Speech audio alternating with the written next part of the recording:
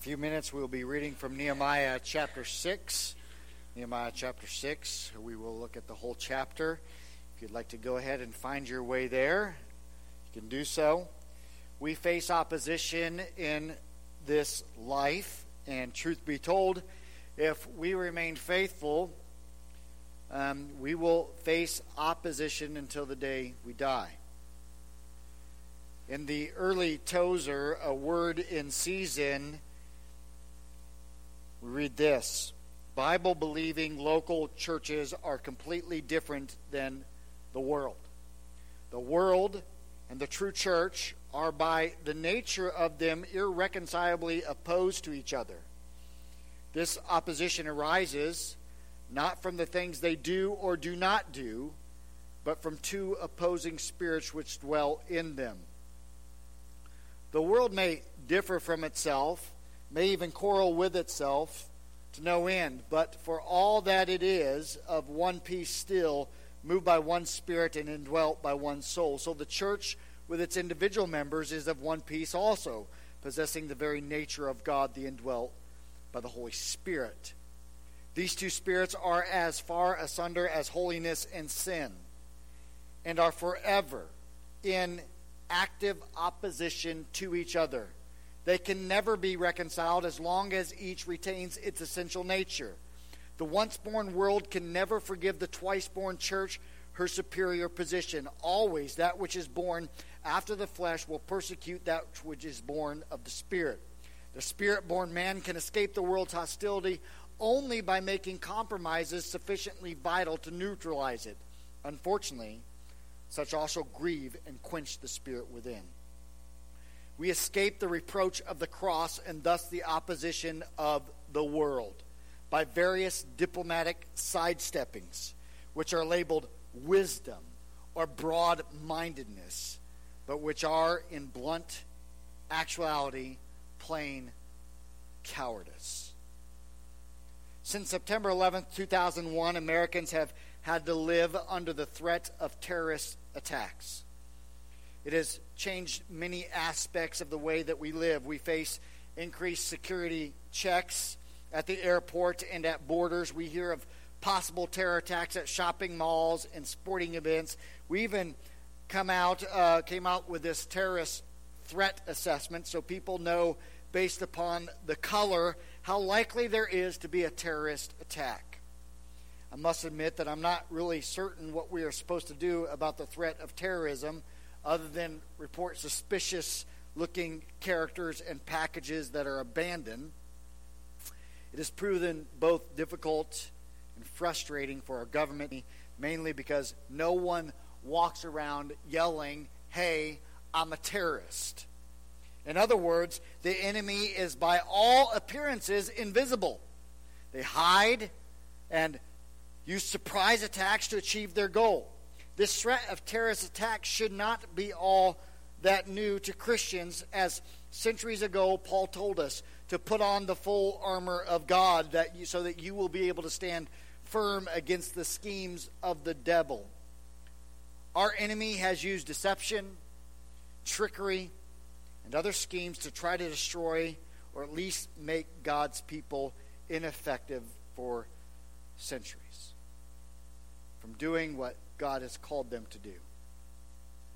If we truly want to finish the race and accomplish God's purpose in our life, then we must learn how to triumph over opposition. If you're willing and able, would you please stand with me as we read from Nehemiah chapter 6. Nehemiah chapter 6, we'll be reading the whole chapter. I'll be reading from the English Standard Version this morning, Nehemiah 6. Now when Sanballat and Tobiah and Geshem the Arab and the rest of the enemies heard that I had built the wall and that there was no breach left in it, although up to that time I had not set up the doors and the gates, Sanballat and Geshem sent to me saying, "Come, let us meet together at Hecaphim in the plain of Ono." But they intended to do me harm. And I sent messengers to them saying, "I am doing a great work and I cannot come down. Why should the work stop while I leave it and come down to you?" And they sent to me 4 times in this way, and I answered them in the same manner. In the same way, Sanballat for the 5th time sent his servant to me with an open letter in his hand. In it was written, "It is reported among the nations," and Geshem also says it, "that you and the Jews intend to rebel. That is why you're building the wall. And according to these reports, you wish to become their king. And you have also set up prophets to proclaim concerning you in Jerusalem, there is a king in Judah. And now the king will hear of these reports. So now come and let us take counsel together." Then I sent to him, saying, "No such things as you say have been done, for you are inventing them out of your mind. For they all wanted to frighten us, thinking their hands will drop from the work, and it will not be done. But now, O God, strengthen my hands." Now when I went into the house of Shemaiah, the son of Delaiah, and Mehetabel, who was confined to his home, he said, "Let us meet together in the house of God within the temple. Let us close the doors of the temple, for they are coming to kill you. They are coming to kill you by night." But I said, "Should such a man as I run away? And what man would I be? I will not go in." And I understand and saw that God has not sent him, but he had pronounced the prophecy against me, because Tobiah and Sanballat had hired him. For this purpose he was hired, that I should be afraid and act in this way and sin, and so they could give me a bad name in order to taunt me. Remember Tobiah and Sanballat, O my God, according to these things that they did, and also the prophetess Noadiah and the rest of the prophets who wanted to make me afraid. And so the wall was finished on the 25th day on the month of Elul in the 52 days. And when all our enemies heard of it, all the nations around us were afraid and fell greatly in their own esteem. For they perceived that this work had been accomplished with the help of our God. Moreover, in those days the nobles of Judah sent many letters to Tobiah, and Tobiah's letters came to them. For many in Judah were bound by oath to him, because he was the son-in-law of Shechaniah, the son of Erah, and his son Jehohanan, and taken the daughter of Meshullam, the son of Berechiah, as his wife. Also they spoke of his good deeds in my presence, and reported my words to him. And Tobiah sent letters to make me afraid. Let us pray. Father, as followers of Christ, we will face opposition. Lord, if we're truly following, there will be those that oppose us. May we learn from your word this morning how we are to respond. Speak, for your saints are listening. May we hear your word clearly this morning. I pray this in Jesus' name. Amen. You may be seated. So far, Nehemiah, in the rebuilding of this wall, has had to stand up to violent threats from the enemy. In chapter 5, he had to deal with internal conflict between the wealthy Jews and the poor Jews. He's been tested as a leader. The wall's almost done. The breaches have been repaired. The wall is complete except for the door and the gates. The enemy does not give up. And here in chapter 6, he hits again with 4 types of opposition. They are intrigue, innuendo, intimidation, and infiltration. In the first 3, Satan moves and Nehemiah responds. In the last one, Nehemiah moves and Satan responds. So let's learn this morning how to triumph over opposition. First, let's see Satan's scheme of intrigue. Satan's scheme of intrigue. The enemies of God are relentless in their opposition of believers. Do not think for one instant that the enemy is going to back down. Here we see Satan using the scheme of intrigue to do harm to Nehemiah and impede the building project. So let's look at this scheme of intrigue. First, let's see the advancement. In spite of all the problems, in spite of all of the delays, the work of God was remarkably still advancing. Now, I want us to quickly see at least three things that led to their advancement, because I believe that we can learn from them, and it would be beneficial to us as well. First, let's see that they were conscious of the enemy. They were conscious of the enemy. They knew that Satan was on the prowl looking for opportunities to infiltrate. Nehemiah points out that there are no more breaches, which is to say that there are no more gaps, no more breaks in the wall. The builders are careful not to leave any breaks that the enemy could potentially use to infiltrate the city covertly. They knew the building project was pressing and the wall was there for protection. We must learn that if there is a break in our life, if there's a time in our life where we have weakness in our life, if we're not walking with the Lord, then Satan will exploit that weakness. Secondly, they refused complacency in their work. Nehemiah says that at that time, the doors were not set in the gates. They had made significant progress, but there are still areas that need to be secure. Church, one of the greatest hindrances to the work of God in any church is the complacency of God's people. What so often happens is we gain a little ground, and then we just settle in and we become satisfied with the status quo. We're like, okay, well, we've gained some ground. We're good. We're just going to keep doing what we've always done because it worked then, so surely it's going to just keep on working, and we grow complacent. Third, they had confidence in God.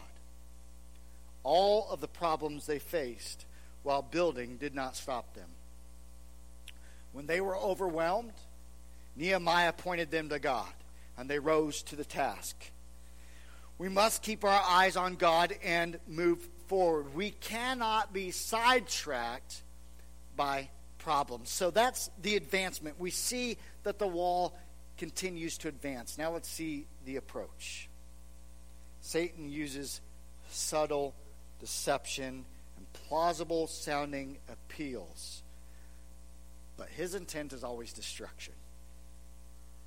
The enemies hear that God's work is advancing, so they scheme up a new little plan to come against Nehemiah. Any good leader knows that along with progress comes an intensification of enemy opposition. Think of David, never losing a battle, but fails with Bathsheba. Blessed by God and successful at doing what God had called him to do, but he became complacent just enough to stay home when he sends others into battle, and Satan orchestrates his fall. Jesus had just finished hearing, "This is my beloved Son, in whom I am well pleased," and was immediately led by the Spirit into the wilderness, where he would face 40 days of intense testing. The Jewish people had accomplished so much, and Satan took notice, and he's furious. Great victories in your life does not always mean that you will finish well. We must understand that some of the most dangerous times of our spiritual life will be on the heels of some of our greatest victories. What do? What do the enemies do? They invite Nehemiah to meet with them. Sounds innocent, right? Hey, come meet with us in Ono. Ono was about 25 miles northwest of Jerusalem. This was a subtle attempt to draw Nehemiah away from the work. It sounds innocent enough. Come on, let's meet together. Let's iron out our differences. Sure, you are in peace right now, and surely you want a good relationship and want favor with your neighbors. We just want to foster a little mutual understanding between us. It all sounds so good. But nothing good ever comes from this kind of meeting. It's just a change of strategy on the enemy's part. They're just coming to Nehemiah from a different approach. Meeting with the enemy will never enable us to do God's work. It will instead only serve to weaken us. Satan is not playing games with us. Satan is seeking to devour us. This is just another one of his tricks. We read, do not be deceived. Bad company ruins good morals, 1 Corinthians 15:33. Here the Corinthian believers are allowing themselves to be deceived by the way of their relationship with false teachers in Corinth. This was a result of socializing rather than separating. This is why Scripture is so clear on the doctrine of separation when it says, take no part in the unfruitful works of darkness, but instead expose them in Ephesians 5:11. Or fear the Lord and depart from evil, Proverbs 3:7. Our objective is to serve the Lord Jesus Christ. We're not to fellowship with those who proclaim false doctrine. We hear all the time, well, we should be more ecumenical as a church, or as Christians. Christians should be more ecumenical and get along with all these other religions. You know, Mormons and Jehovah's Witness and Roman Catholicism. We should just be more ecumenical in everything that we do. But to set aside the essentials of the gospel that say we're saved by grace alone, through faith alone, in Christ alone, is not ecumenical. It is sinful. We divide over the gospel because heaven and hell hang in the balance. The Apostle Paul strongly opposed the Judaizers. Because why? They added circumcision to salvation. And you know what Paul said to them? Let them be damned. That's pretty strong. Don't you think that's some strong language? Paul said if you add human works to justification, then you're severed from Christ. Nehemiah was able to discern between right and wrong. He had the wisdom to see these guys are up to no good. They were seeking to cause him harm. We need more biblical discernment today, not less of it. Tragically, many of us would have accepted this invitation. Would have said, oh, that sounds good. And would have walked straight into our downfall. This sweet-sounding letter was actually a letter of deceit. Nehemiah used wisdom, and we must also use wisdom. Scripture tells us, look carefully then how you walk, not as unwise, but as wise, making the best use of time, because the days are evil, Ephesians 5:15 and 16. Nehemiah knew nothing good would come of the meeting. The enemy has no good intentions. He's not interested in advancing God's kingdom. His desire is to stop the work of God. Third, let's see the answer. Let's see the answer. A good leader never leaves the work of God to meet the enemies. To leave Jerusalem and go to one of the villages of Ono would mean leaving the work that God had called him to do. God's work is great. We don't have time to throw our time away fraternizing with the enemy. We waste far too much time playing the world's games as it is. While we are busy playing, we are ignoring the words of Jesus Christ, who said, lift up your eyes and look on the fields, for they are white with harvest, in John 4:35. Our work is too important to waste time hobnobbing with the wicked. It is our duty to persevere, not allow outside distractions to keep us from doing God's work. Anything that pulls away from our priority is a plot of the devil. Nehemiah knew he was doing a great work. Note that the enemy is relentless. 4 times, Sanballat and Tobiah and Geshem invite Nehemiah to come and meet. Over and over and over again. And he answers them the same way every time. He refused to allow the enemy to wear him down. So we've seen the intrigue. Satan comes and tries to pique your interest and do things with intrigue to get us, to oppose us, and to get us to fall away. Now let's see Satan's slanderous innuendo. Satan's slanderous innuendo. After 4 frustrated attempts to lure Nehemiah into an ambush, it's time to change some tactics. The enemy may change tactics, but his diabolical desires will never change. as he continues to attempt to destroy the things of God. So what does Satan do in this slanderous innuendo? There's an open letter, sending an open letter. We have this fifth letter from Sanballat. It's an open letter. An open letter can be read by anyone. In other words, Sanballat wanted the public to know the content of the letter. And this is how the enemy works, right? The enemy works through the rumor mill, trying to undermine with slander, and in this case, Nehemiah's reputation and Nehemiah's authority. And so we see that it stated an outright lie. Stated an outright lie. This letter accuses Nehemiah of wanting to be king. It's a veiled threat here by Sanballat to basically say to Nehemiah, this information is going to find its way back to the king. And that would be considered high treason by Nehemiah. And it would destroy his character and put his life in danger. Slanderous is a dangerous tool in the hands of the enemy.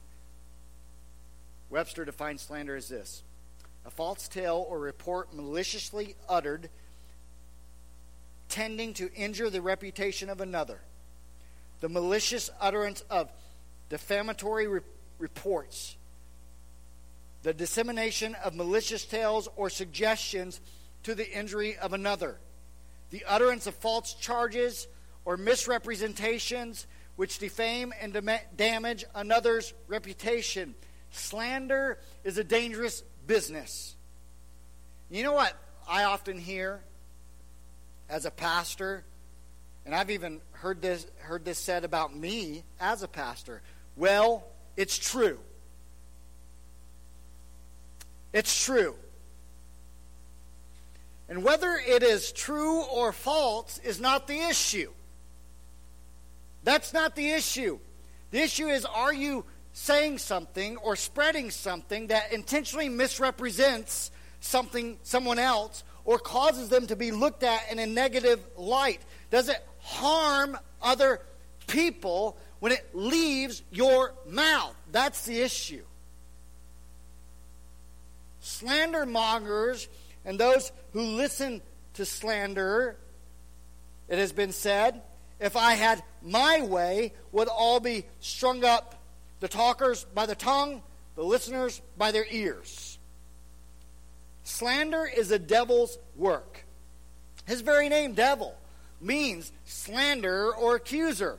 Slander and lying both come from the devil. Jesus said so. He told us that the devil was the original liar in John 8:44. You are of your father, the devil, and your will is to do your father's desire. He was a murderer from the beginning and does not stand in the truth, because there is no truth in him. When he lies, he speaks of his own character, for he is a liar and the father of lies. Lying and slander are closely related to other sins of the tongue, including gossip and rumors and backbiting and talebearing. None of these are to be traits of a Christian. He that hideth hatred with lying lips, and he that uttereth a slander is a fool, Proverbs 10:18 says.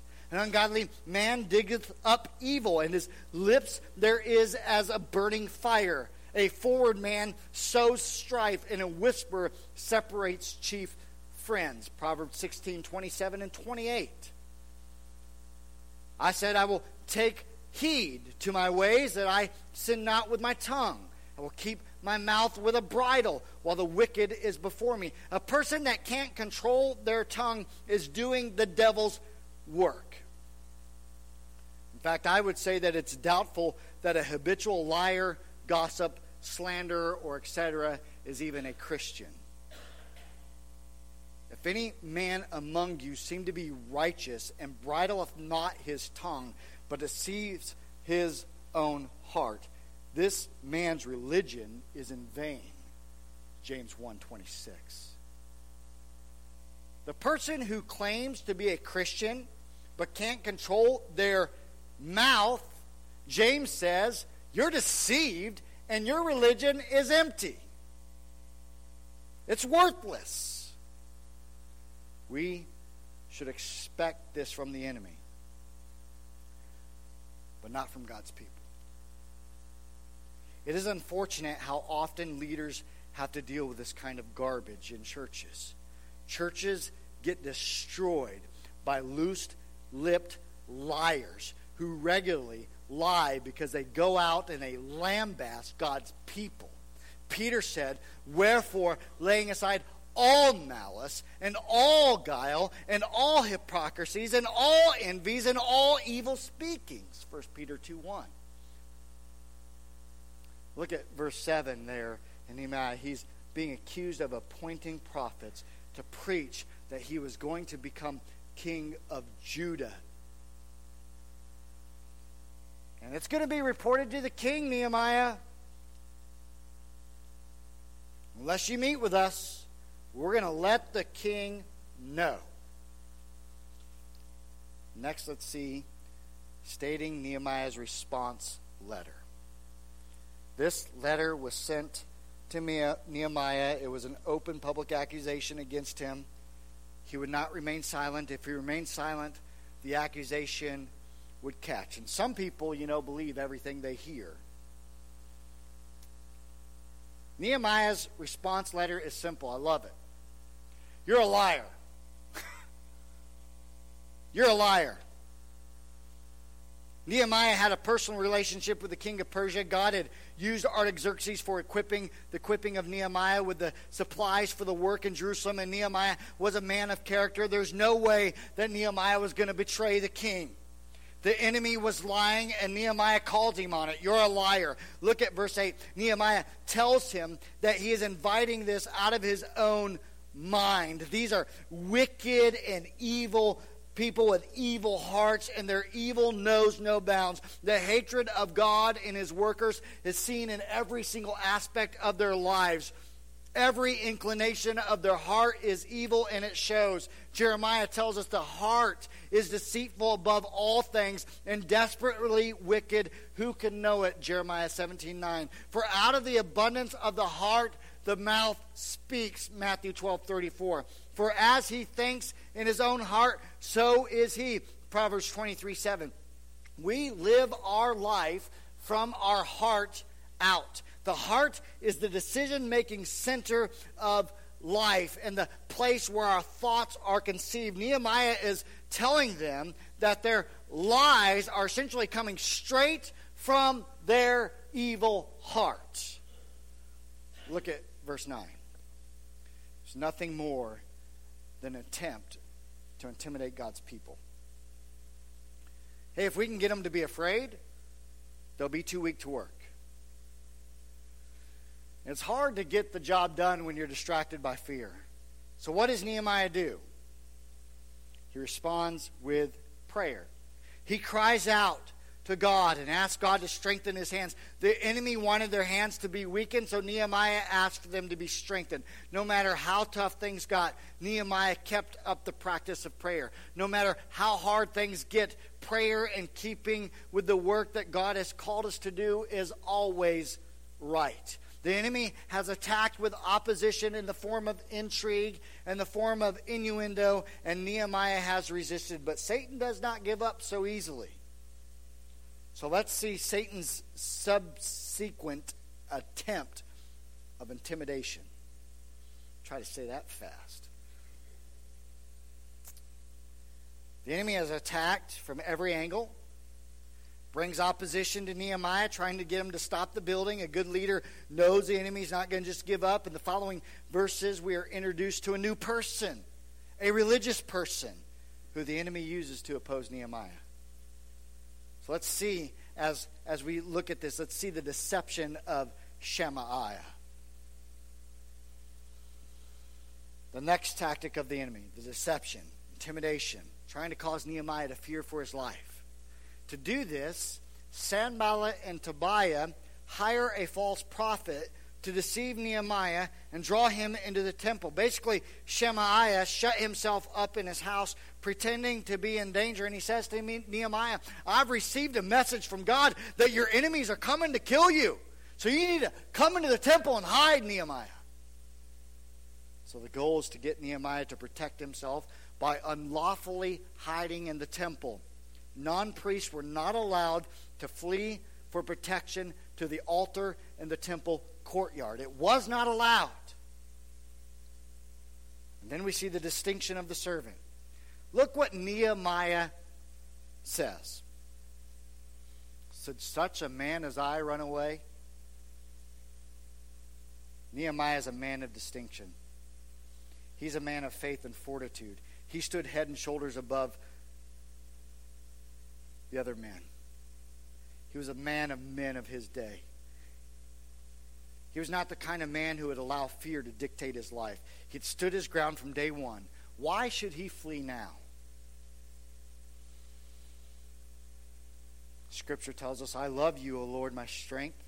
The Lord is my rock and my fortress and my deliverer, my God, my rock, in whom I take refuge, my shield and the horn of my salvation, my stronghold. Psalm 18, 1 and 2. The Lord is my light and my salvation. Whom shall I fear? The Lord is the stronghold of my life. Of whom shall I be afraid? Psalm 27, 1.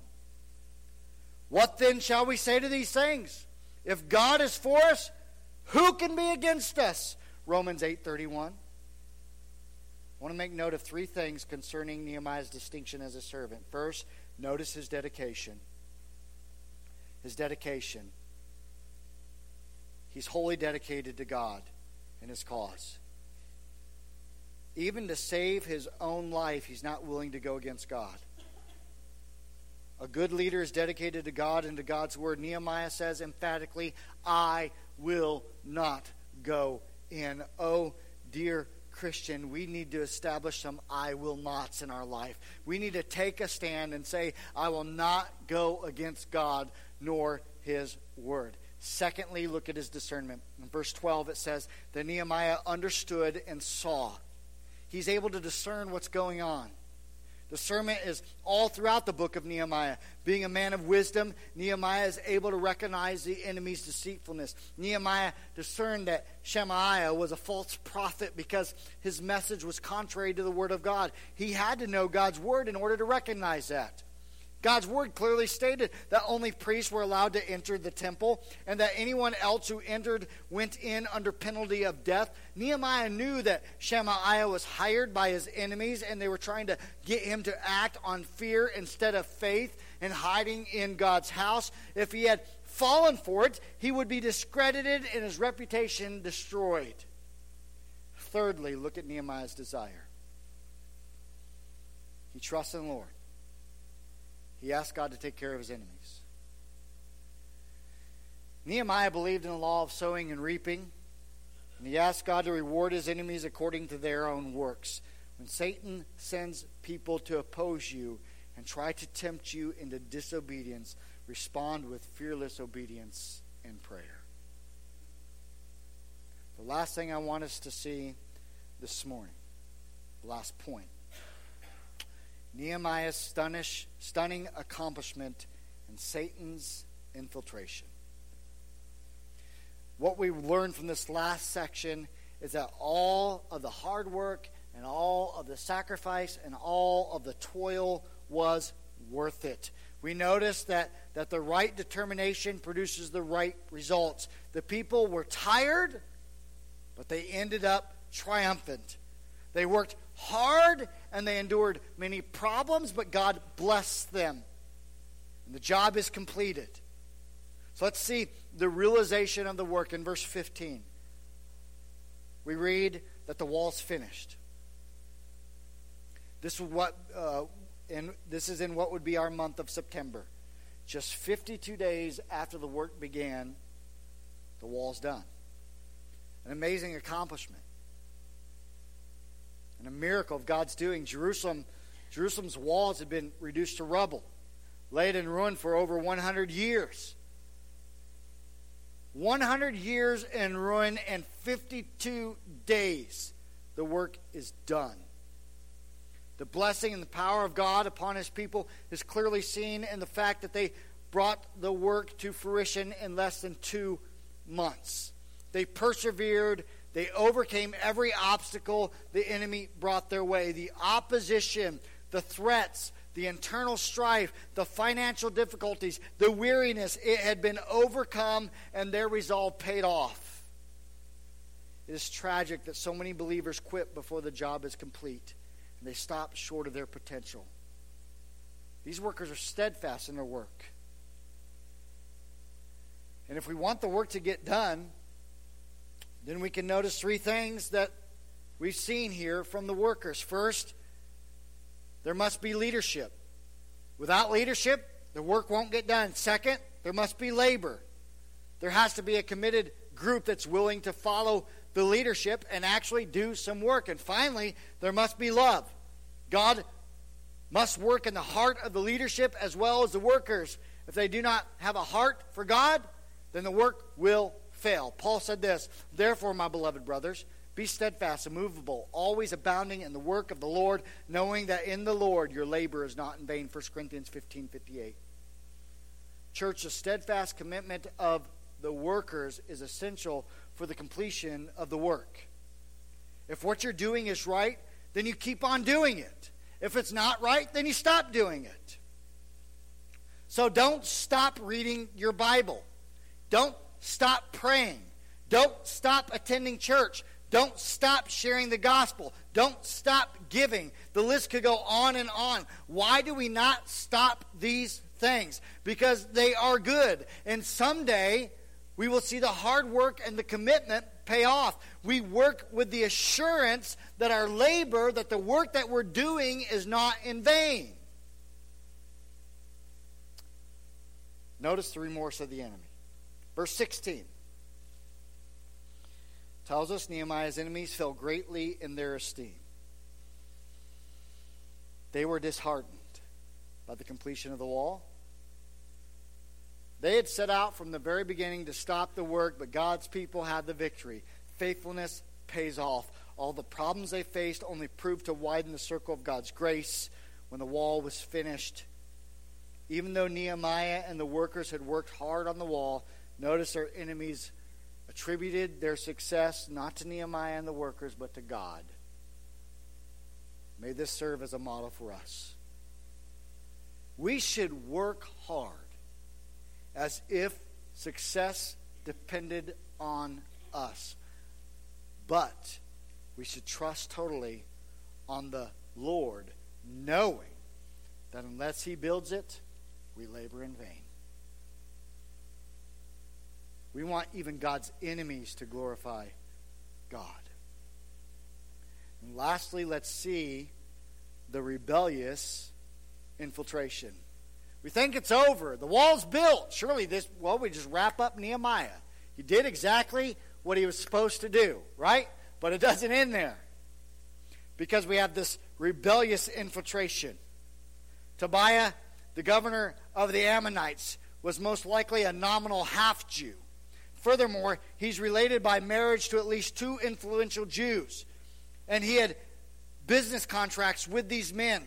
And they were disloyal men who were in rebellion against God. And they were communicating with Tobiah so that he knew exactly what was going on. And Tobiah displayed his true colors by writing these threatening letters to Nehemiah. And just like Tobiah had people who had infiltrated the ranks, don't you mistake it, church. Satan has people that have infiltrated the ranks. It happens all the time. God's word tells us, for certain people have crept in unnoticed, who long ago was designated for this condemnation. Ungodly people who pervert the grace of our God into sensuality and deny our only Master and Lord, Jesus Christ. Jude 4. Just like Tobiah, Satan puts his people in the midst of God's work. And they're not there to build God's kingdom. They're there to destroy it. They're there to hinder the work. They're there to tear down everything that God's workers do. They're the ones that sit back there, arms folded. I'm not going to do that. I'm not have no part of that.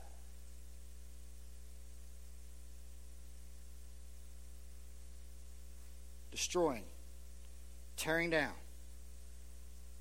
the work of God.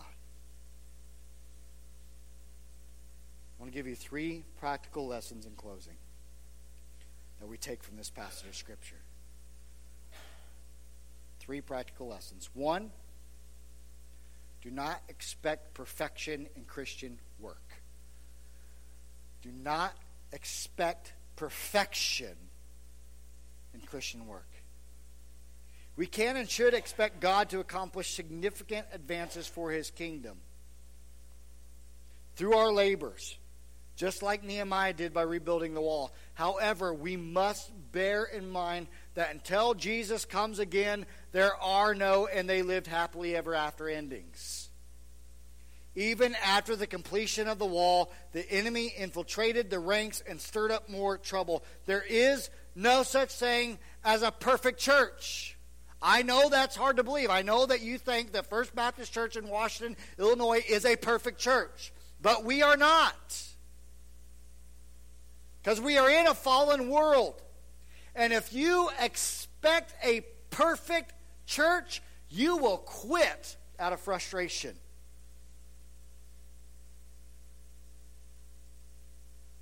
People do it all the time, right? Well, I don't like this church, and I don't like that church, and I don't like this church, and I don't like that church.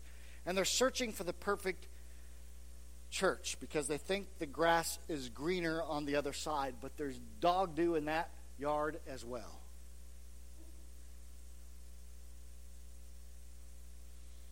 You must trust God to use you to advance His cause, but refuse to fall into the trap of perfectionism. Secondly, we must never put confidence in our work, but only in the God who enables us to work. We must never put confidence in our work, but only in the God who enables us to work. Nehemiah could not sit back and admire the great wall that he had built because there's ongoing problems that force him to keep on fighting and trusting the Lord. In the church, we have a tendency to think some sort of program or some sort of building project or some other accomplishment will somehow solve all the problems of the church. If only we had a program to fix our church. If we started building something, people would notice that we're building something, and it will solve all our problems. However, we no sooner achieve our goal, and there's another problem. The Lord uses these things to keep our attention and focus on Him, rather than kicking back and trusting in all that we can do or accomplish and do on our own. Number 3. When God's people compromise with the world, it hinders God's work.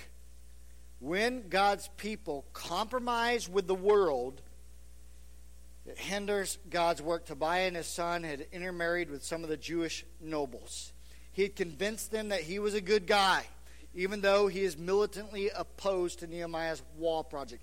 Later on, during Nehemiah's absence and returning to Persia, Tobiah managed to get personal quarters in the temple. We're going to see this later. I can't wait to get there, because you know what Nehemiah does? He returns and he sees what's going on, recognizes it for what it is, which is a compromise with the world, and that he personally throws his household goods out. It's going to be fun when we get there. Chapter 13, if you want to read ahead. May each and every one of us ponder the Apostle John's warning. And may we do it often when he said, "Do not love the world or the things of the world. If anyone loves the world, the love of the Father is not in him." 1 John 2:15. There's a story of a lady who never spoke poorly of anyone. A friend told her, "I believe you would say something good even about the devil." "Well," she replied, "you certainly do have to admire his persistence." She's right. The devil is persistent. He will constantly bring opposition. Count on it. But we have to finish the course. We have to fight the good fight. We have to discern. We have to resist opposition. He wants to oppose us, church. He wants to oppose anything that our church may want to do. Anything that would advance the kingdom of God in our body, Satan is opposed to. And he wants to oppose us through intrigue, through innuendo, through intimidation, and through infiltration. But when our Lord returns, we will triumph over this evil terrorist known as Satan. What are you doing to oppose him? What are you doing?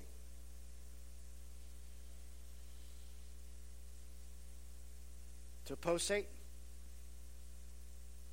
His attacks in your life. His attacks on our church. Can you even discern them? Are you able to look and say, oh, this is Satan attacking?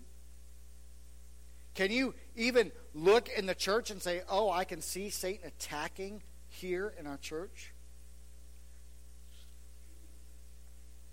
I said in Sunday school we have a tendency to over-spiritualize everything. I'm not speaking of that. I'm not saying like you make a mistake or something. You're like, oh, Satan's attacking me. Are you able to discern his attack? Are you susceptible to false doctrine? Do you know what good doctrine even is? If somebody stood in our pulpit and started declaring false doctrine, would you even understand it as false doctrine? God's word tells us in Ephesians chapter 6, verses 10 through 13. Finally, be strong in the Lord and in the strength of his might. Put on the whole armor of God, that you may be able to stand against the schemes of the devil. For we do not wrestle against flesh and blood, but against the rulers, against the authorities, against the cosmic powers over this present darkness, against the spiritual forces of evil in heavenly places. Therefore, take up the whole armor of God, that you may be able to withstand in the evil day, and having done all, to stand firm. So let me ask you again, how are you standing firm against the opposition of the devil? How are you doing? Because it's not someone else's job to stand firm. It's yours.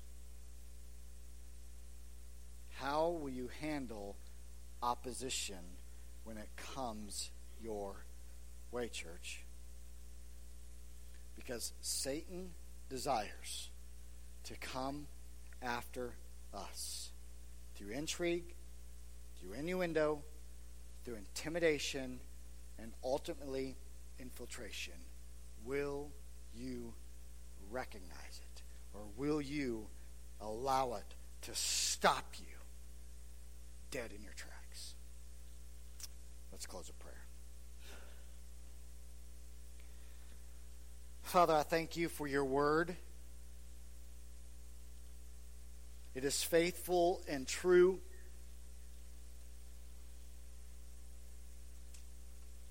Lord, I pray for us this morning. Lord, I pray that we would be able to recognize the opposition when it comes our way. I am genuinely fearful that we won't. Oh Lord, that we'd understand that that Satan comes with the intrigue. Things sounding good. They sound right. He comes with the innuendo, the accusations. He comes with the intimidation. He even comes with infiltration.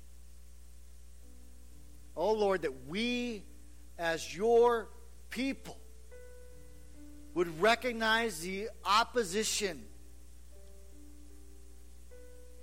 That we would advance forward with the gospel of Jesus Christ, knowing that you, Lord, said, you said, I will build my church. The very gates of hell will not be able to stand against it. Oh, Lord, we are your church. That we would storm the gates of hell, knowing that they would not be able to stand. Help us to be ready. Help us to move forward. Help us to carry your gospel to Washington, to Illinois, to the ends of this earth. If you've spoken to us this morning, I pray that we'd respond, whether we need to pray in our pew, whether we need to come forward and ask for some prayer, whether we need to, however you've spoken. Maybe today someone realized that they're not even a believer. For the first time they realize that they don't know Christ. Maybe today they need to have that conversation. However you've spoken to us, I pray that we would respond. I pray this in Jesus' name. Amen. As we sing, you be willing to come this morning. Let's go ahead and stand, please.